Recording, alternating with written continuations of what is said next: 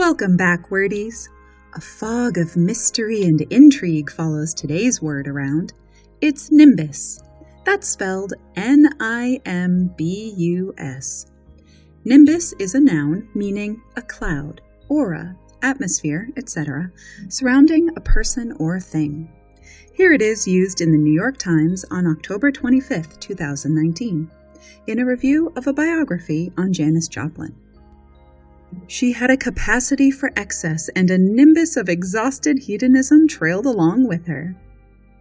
In classical mythology, nimbus referred to a shining cloud, sometimes surrounding a deity when on earth.